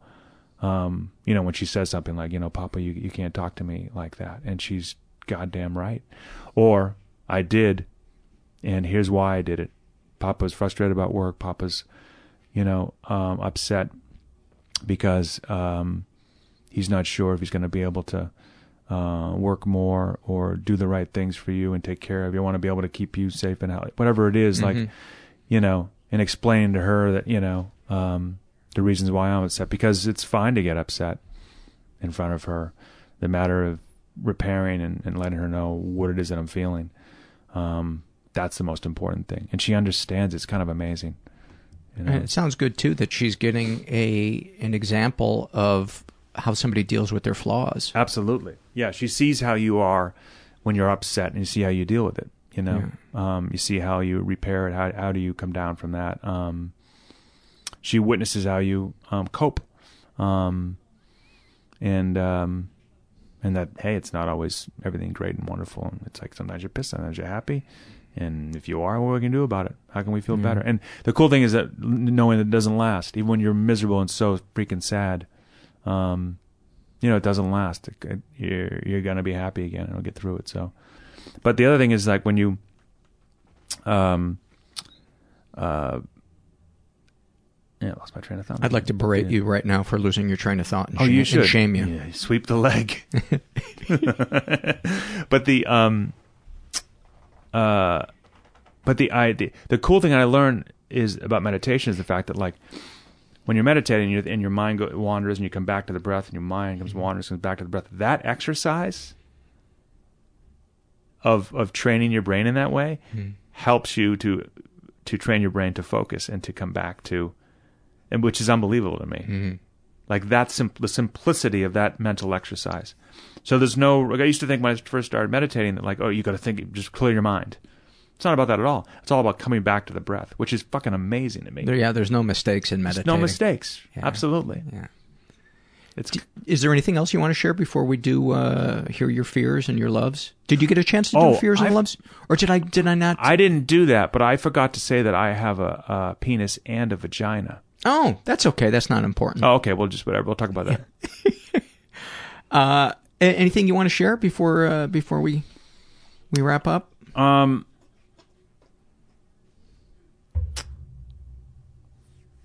do I want to share? You don't have to share anything if you don't have anything. I would say. Is your vagina bigger than your penis? Oh, much bigger. Yeah. Oh, yeah. It's like Staples Center. If it was overgrown with trees. Exactly. And filled with Kobe Bryant. There is something I want to share. I can't remember what it is because I have ADD, but I think here's the cool part. The amazing part is the fact that now that I know that I have this, you can use it for good rather than evil. Because we talk a lot about it down stuff and this and that and woe is me and all that. And because I no longer feel woe is me. I just understand why it is that I do the things that I do. And to be able to sort of stop myself in my tracks when I'm on ESPN too long or Huffington Post and reading about some nonsense that I shouldn't be reading about, and don't need to fill my head with. It just knowing it is kind of unbelievable. that I can, use it in those hyper-focused moments. And that's the cool thing I've been doing on stage, too, despite, like, saying, oh, I don't have new material and everything. But, like, you can kind of unleash it on stage and be all over the place and be off-kilter in a controlled fashion. And it's been working well because they don't know where I'm going, and neither do I. And it looks like I'm making up on the spot, and I am. But even if I'm not, it looks like and it's kind of like an interesting energy that I've sort of know that I'm up to now, and didn't know why I was doing it, but I also can focus it more and kind of go with it. It's kind of nice. It's kind of cool, and it's a different sort of offset of my comedic voice, which I'm excited about, So, but yeah, we'll see. I'm still learning more about myself more than ever. It's kind of amazing, at 46 to it's bizarre. In some ways, I wish that I had done this earlier, but it's also kind of awesome that I'm doing it now, or I'm learning about it now. Well, I hope any parents who listen take comfort from your honesty and your example, that you don't have to be a perfect parent. You just have to let your child know that you're human and you're trying, and you hear them and you feel them. Absolutely. I mean, that's the biggest thing is, and I could say on that point too, it's kind of, this is heavier and broader of a topic, but in terms of like having children, and like people always, oh, you're gonna have another one? I'm like, I want to do one well, and it's unbelievable. I didn't realize the importance of all this. It's like, you just have to love your kids and everything, but like we don't need any more repressed individuals on the planet. We don't need any more people on the planet. If we stop making people right now, it would be fantastic. But like, it's like we don't need any more emotionally stunted people. So a lot of the stuff is coming out. And I think a lot of the stuff that we're doing now, when that becomes mainstream, start seeing it on the Today Show and be like, good, finally. And I think you see more of it, but like, and I don't do it all, but it is a fucking revelatory. I think you should have 12 kids, and then you improve the chance that one of them is going to be okay. Yeah, exactly. And then you just cut the other 11 out of your life. But it's like, it's a loss. Treat it as a business. Absolutely. It is unbelievable. Like, I don't get how people can have that many kids. It's like, obviously I know why, but this day and the resources alone, different topic, but it's like, you look around, you're like really? Because we're going to be out of water in 10 minutes. And you have 6 fucking kids in a minivan. It's like an addiction. You know what I mean? Yeah. It's like one or two. It's, hey, if you can handle it and you enjoy it, I guess. And the kids get nurtured, that's all. That's all good. Yeah. Well, Andrew, thank you so much for coming and sharing your life with us and being honest about your struggles as a parent. I really appreciate that. Well, I appreciate you having me on. I didn't know what to expect. And it's good stuff to talk about. It's kind of, obviously it's cathartic, but I haven't talked to a lot of people about this outside of therapy and with my wife and, close friends. So this is the first time I really even talked about my ADD in this kind of a forum. I've mentioned it on stage a few times, but, I don't even know if people believe me. Well, if I didn't force myself to get out of the house and go to a coffee shop once a day, I wouldn't have bumped into you. That's true. At that cafe. And That's right. This wouldn't have happened. So I encourage people to do things that are healthy for themselves, and you never know what good things come out of it. Yeah, absolutely. Thanks, buddy. All right. Thanks, man. Many, many thanks to Andrew. Before I take it out with a bunch of surveys, I want to remind you guys there's a couple of different ways to support the show. If you feel so inclined, you can go to the website mentalpod.com and make either a one-time PayPal donation or a recurring monthly donation for as little as $5 a month, and it means the world to me. Super easy to fill out, and then you can leave it and just donates that amount every month, and you don't have to do anything until your credit card expires or you get sick of my bullshit and decide to cancel and send me into a funk and have me staring out the wall for 4 or 5 hours a day. You can also use our Amazon search portal It's on our homepage about halfway down right-hand side. And that way when you buy something at Amazon, they give us a couple of nickels and it doesn't cost you anything. And that's not to be confused with the search portal for our site. So there's two on the right-hand side of the homepage. One is to enter Amazon. The other is to search for keywords within our site. So certain episodes will come up. You know, if you want to know about ADD, put that in, and it'll usually list either blog pieces that are about it or episodes where that's touched on. All right. This is from the babysitter survey, which doesn't get filled out too often, but I find endlessly fascinating. And I wanted to read this one because one of the things that I hope to accomplish with this podcast is to talk about issues that fall into a gray area, because they often leave us with the same feelings as things that were clear-cut, but we really struggle to process it because we feel like we're being overly dramatic or making too big of a deal about something, which is exactly what overdramatic is. But I felt the need to repeat that. This is filled out by a woman who calls herself Barfala, and she is straight, in her 20s, was raised in a pretty dysfunctional environment. Ever been... oh no, that's the Shame and Secret survey. I was babysat, and there were several occasions. First, she writes, we were both female. Second, we are still friends to this day and both in committed long-term hetero relationships. I was between 8 to 10 years old and my babysitter was between 11 to 13. Actually, the more I read this, the less I think it was a gray area, because I forgot that she was being babysat. And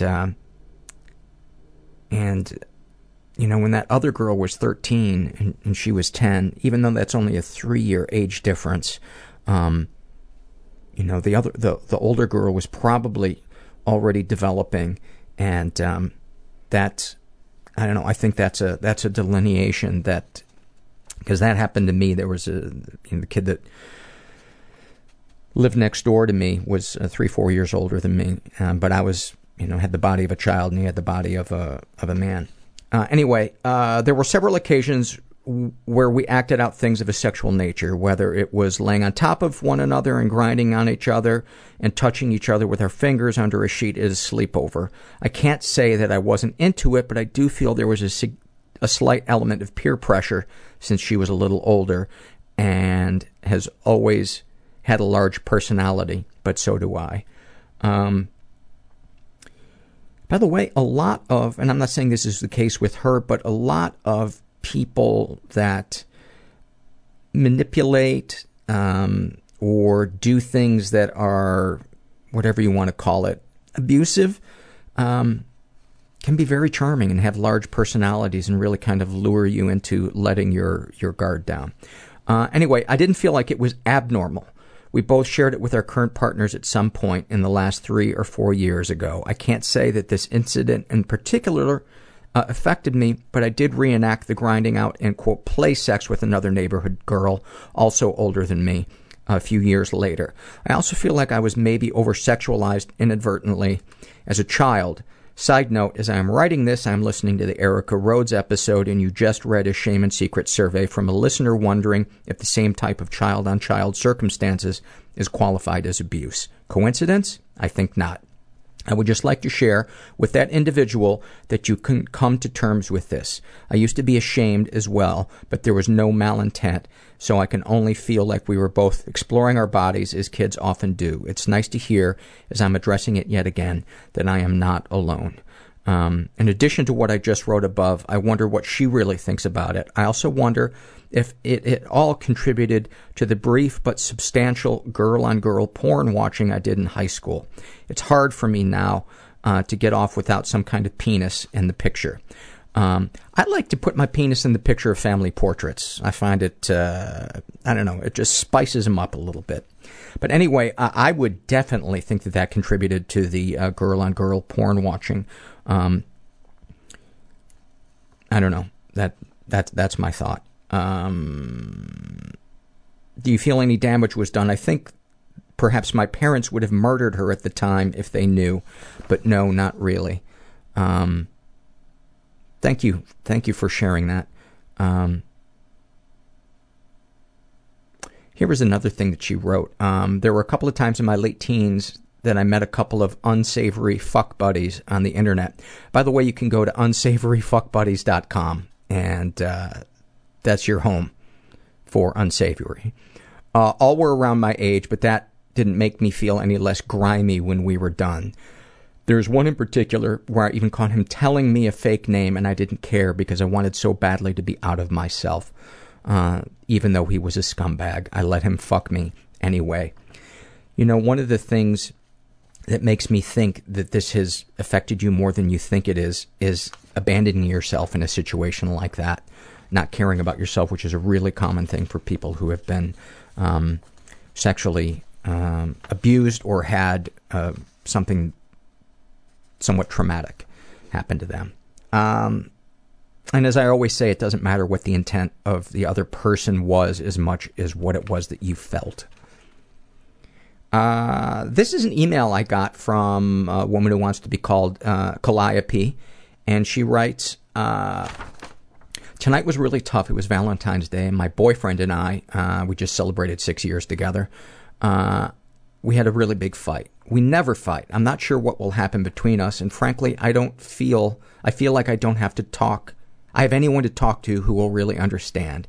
He's been my best friend for the past 6 years, and although I do have other friends, it is hard for me to share these feelings of frustration with other people. Basically, the whole fight had to do with my feeling taken for granted, and his admitting that he has promised he would do better about appreciating me, though he has still done nothing to remedy this. And I wrote back to her and said, basically in a nutshell, that this is a really common thing with couples, and my wife and I have gone through it many, many times. Shocker, I'm the one that was taking her for granted. And I think the question that you have to ask yourself is, how much is he taking you for granted? And are there enough moments of him trying to not do that before slipping back into it that you feel like he's listening? Because there's a fine line between giving someone room to grow and respond to your needs, and living with someone who is all talk. And I have gotten better at that with my wife, and I think that's one of the reasons why we're still together, among other things. So that gray area would be a good thing to process with an appropriate person, like a therapist or a friend who has kind of a lot of emotional intelligence. This is from the Shame and Secret survey, filled out by a woman who calls herself Rigori Gasputin. And I just want to read an excerpt of it because I just found it kind of... actually, you know what? I'm going to read the whole thing.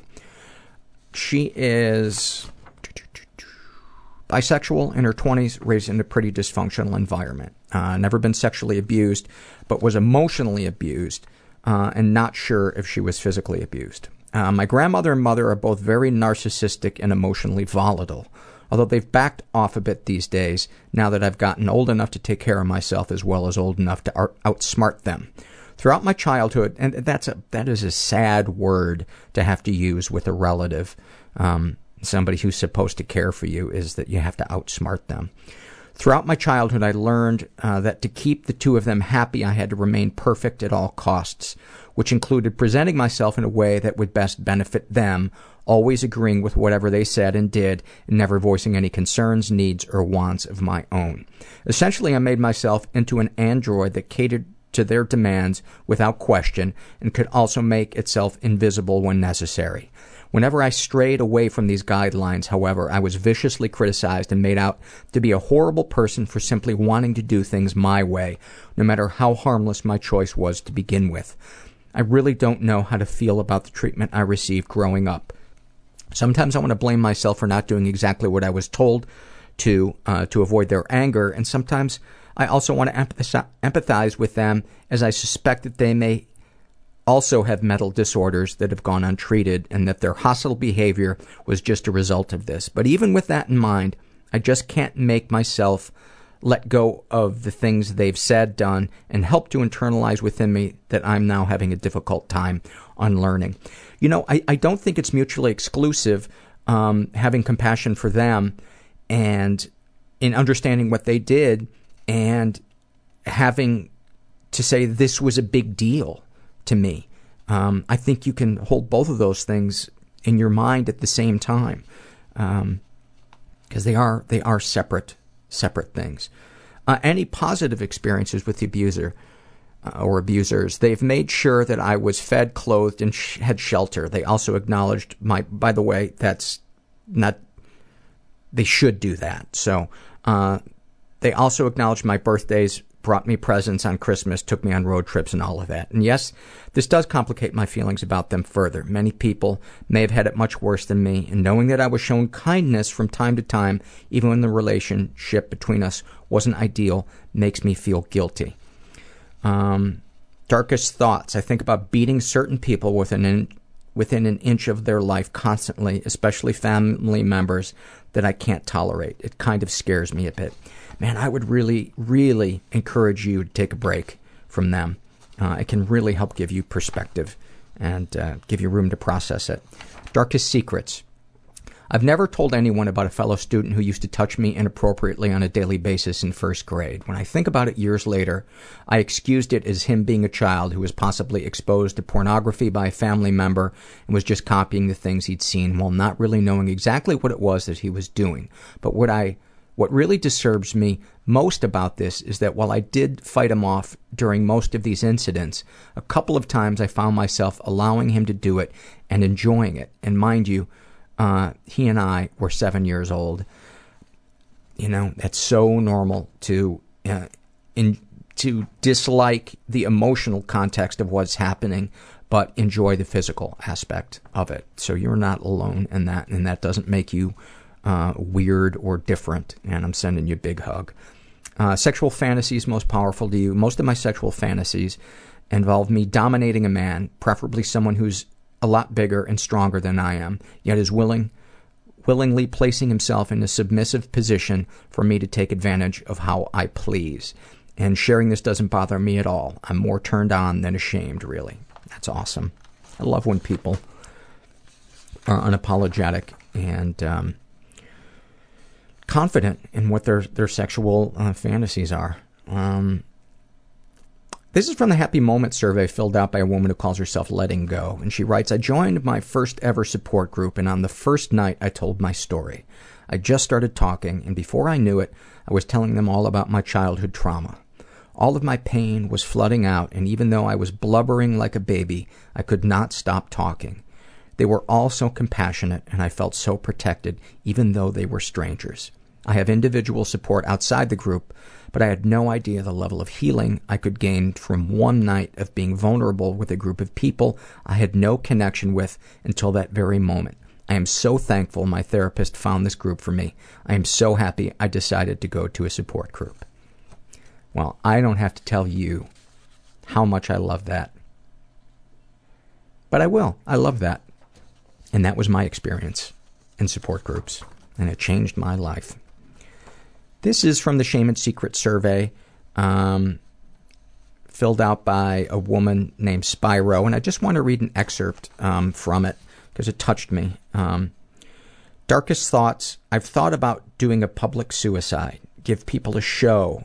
I could go out with a bang and then everyone would remember me. I've thought about killing some of my best friends, killing my parents in their sleep with a knife, pushing strangers on the street into traffic, pushing little kids in front of buses or down storm drains, setting people on fire. It's so strange because in real life I'm such a pacifist.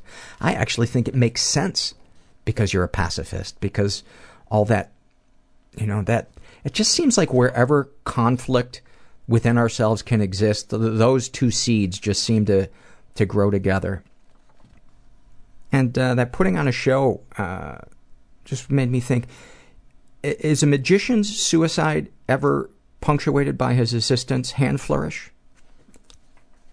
Get back to me on that one. This is from also another rarely filled out survey. Young male abused by older female. This is filled out by a guy who calls himself No Trauma, and he writes, a 5th grade girl repeatedly molested me by fondling my privates while walking home from school when I was in 2nd grade. After the initial shock wore off, I actually began to like it and look forward to it. She went to middle school, and we didn't reconnect until high school in a typing class when she was a senior and I was a freshman. She continued to dominate my submissiveness by having me dress up like a girl, wearing her panties, bra, and dresses. I never became a cross-dresser, but I did like it, submitting to her fetishes. I told a friend or two about her once I was an adult, but never as a kid or a teen. I think it fueled my fantasies about being sexually submissive to someone, whether a guy or a girl. I forgot to read that he is bisexual, bi-curious, but only around being submissive, and he's in his 50s. And what kind of environment was he raised in? I guess they don't ask that question. The feelings that come up as he remembers this are fondness, sexual excitement, longing, and no shame. Looking back, our innocence was part of the attraction. I have fantasies about someday recreating that situation. I wish I could afford to pay someone. Thank you. Thank you for sharing that. Sending you some love. This is an awfulsome moment survey filled out by Karma Will Get Me for this one. Awesome name. And she writes, during Hurricane Sandy, I was living in an area of Manhattan that wasn't in a lot of danger of power loss. A guy I slept with in college was in town and ended up coming over for a hurricane hookup. I love that. I knew he had a girlfriend, but he had also had a girlfriend in college, and I knew he wasn't exactly committed to physical monogamy. Plus, I was bored and starting to get cabin fever. We fucked all over the apartment, took a break to go downstairs to the bar, which, by the way, was so busy the bartender didn't remember to charge us for our drinks. Then came back upstairs and fucked more. Down at the bar, he talked to me about picking out engagement rings for his girlfriend and how perfect she was, all while keeping one hand on my upper thigh. Jesus. Back upstairs after another round, he called her to say goodnight and tell her he loved her while I sat naked next to him on the couch. I woke up next to him in the morning, and in the clear light of day and without a whiskey haze, I remembered how obnoxious I found him on a personal level. I moved over to the couch to get a few more hours of sleep alone, at which point he called out, "Where are you?"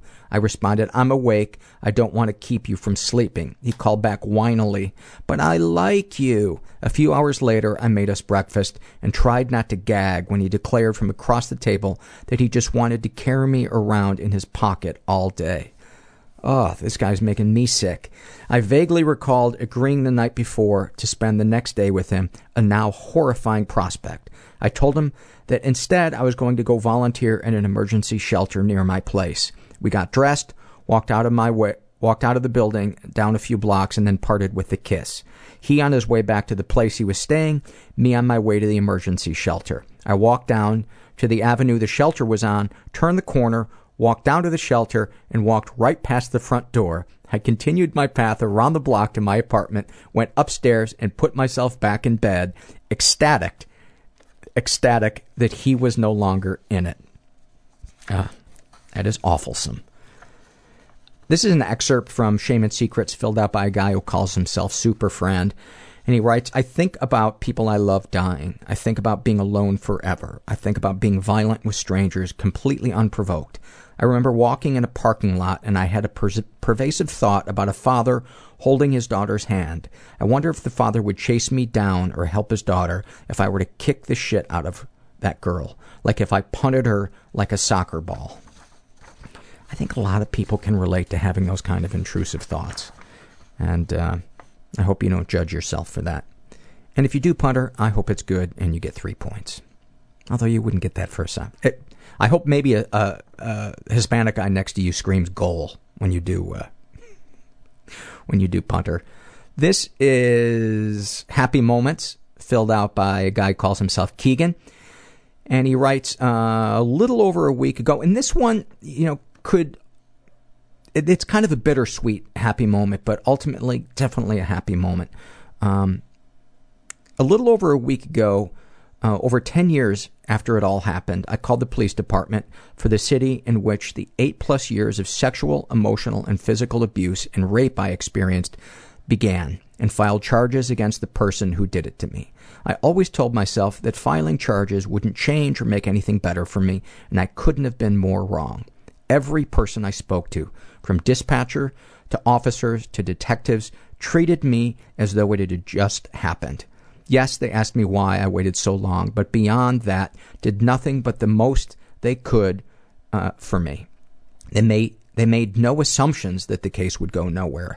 They asked me if I needed resources for help. They apologized on behalf of all humanity and engaged with me as a human rather than as a subject.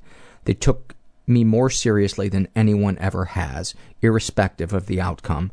Taking this step alone was one of the happiest moments of my life. I will never forget every single sensation I felt in those moments. And actually, though immediately reporting certainly would have been logistically better, waiting this long has allowed me to be fully aware of just how tremendously healing the act of reporting to authorities is in and of itself. Thank you so much for that, Keegan. And wow, that just really, really moved me. This is from the Shame and Secrets, filled out by Donna. She is bisexual. She's 18, raised in a totally chaotic environment. Ever been the victim of sexual abuse? Some stuff happened, but I don't know if it counts. This happened when I was a freshman in high school. A friend who I thought was genuinely cool asked if I wanted to hang out around midnight. I snuck out and got really high. We were in his car. He suggested that we move to the back seats. He kissed me and things started to get weird. I started, quote, bad tripping. I didn't know what was going on. He unzipped my pants and started to touch me. It was really hard to process everything that was going on because I was having a really bad trip. I opened the car door and tried to leave, but he pulled me back inside, closed the door, and said he wanted to, quote, finish. He unzipped his pants and tried to make me give him oral sex, but I forcefully got out of the car. He apologized after and took me home. You know, that definitely sounds abusive to me. You know, and there's a fine line too between guys being persistent, who I certainly was in my teenage years and in my 20s, and it makes me cringe to think how, but there's a fine line between that and not taking no for an answer. And you know, for me, it was always about the demeanor of the woman, because, you know, if a woman ever said no, you know, like that was clear. Okay, this wasn't going to happen. But you know, there were some times where it was done coyly, like they wanted to. They were torn. And as I look back on it, it's hard to not feel shame, because I wonder how many were afraid of not being liked, having contact, you know, being dumped or whatever, or just being raised in that environment where, you know, girls, please, you know, don't upset anybody, keep a smile on your face. But I think it's important to talk about these things, because, you know, so much of life is in that gray area. But it really sounds to me like your demeanor was one of no, and I think that's and I think I want to say this to guys and some girls is, even if that person isn't saying no, what is their demeanor? And don't ignore that, because some people have a problem saying no. Now I'm beating myself up for how long-winded that was, and I'm afraid that people are going to judge me. Not about being long-winded, but think that I'm a, I don't know, an apologist, which I don't think I am. I'm not apologizing for that guy, but I think I am apologizing for what I did. I am. And I've said this before on the podcast, but it stays with me to this day because I just wonder what feelings I left. I know for a fact that I left women feeling used and objectified. That I know. But I wonder how many feel violated. And I think that leftover memory in me is one of the things that keeps me from being able to fully love myself.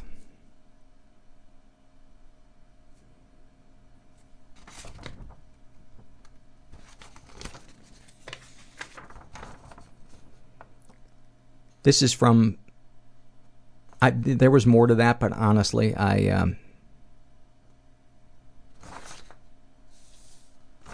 don't know, I'm just kind of, I didn't expect to talk about this or to have this stuff come up.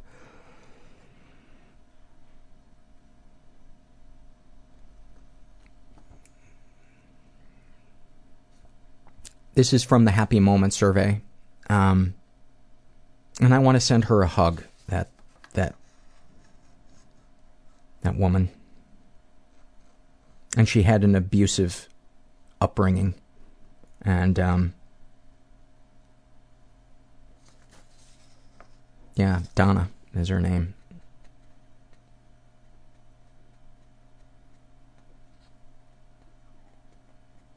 And I want to apologize on behalf of guys like me that were and are like I was. All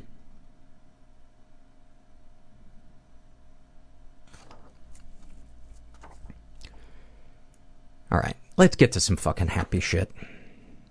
Now I'm thinking about going back and editing all that out, but no, I'm leaving it in. I find that the stuff that I want to edit out is often the stuff that connects me to you guys more. And I know you don't judge me. And if you do, fucking keep it to yourself.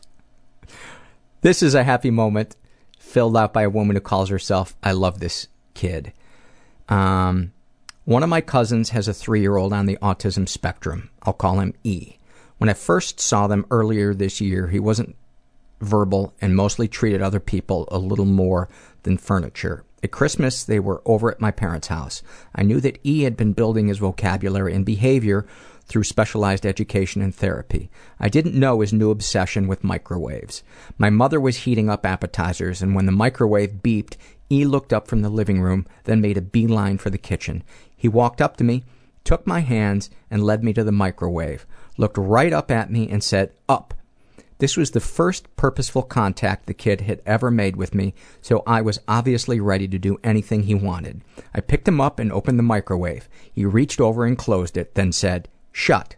Thank you." After that, he even let me smother his beautiful cheeks with kisses. That is awesome. This is from the Shame and Secret survey filled out by a guy who calls himself McDuck. He is straight, 21 years old, raised in a pretty dysfunctional environment. Ever been the victim of sexual abuse? Some stuff happened, but I don't know if it counts. Some mutual experimenting with a boy my age when I was around 7 or so. Never felt like it was particularly abusive or anything. That doesn't sound like abuse to me. It sounds totally normal and healthy. Darkest thoughts. I was in a weird toxic friendship with someone I was emotionally dependent on for a while, and that friendship ended. I often think about really dark stuff involving her, raping her, murdering her, etc. Deepest, darkest secrets. I've purchased multiple pairs of used women's panties off the internet. It's not hurting anyone, but I still feel a distinct wrongness and guilt when I do it. Sexual fantasies most powerful to you. I fantasize and masturbate to lolicon pornography. I think I'm pronouncing that correctly. I don't have any feelings towards actual underage girls. In fact, they kind of disgust me. But I can only receive any sexual satisfaction from masturbating to drawn underage characters. Often, it even goes into the territory of darker, rapey depictions of them as well. Have you shared these things with others? I was open about this with the one friend I mentioned earlier in the survey because we met in a very strange way that allowed us to be open about that. It never felt weird because she was into the same stuff, but I had a weird on and off crush on her that made things weird in the end. I've also told my closest male friend after he sort of questioned me about it, and he took it surprisingly well and wasn't as judgmental as I thought he'd be. Now, who is... Oh, I see. She was the dark thought person, not the childhood person. How do you feel after writing these things down? I don't know if I feel particularly different about it because of the anonymity of it. Doesn't feel like I'm really confessing anything if my real name isn't involved, and it feels just as shameful. Well, I'm sending you some love, McDuck, and I know the listeners are too.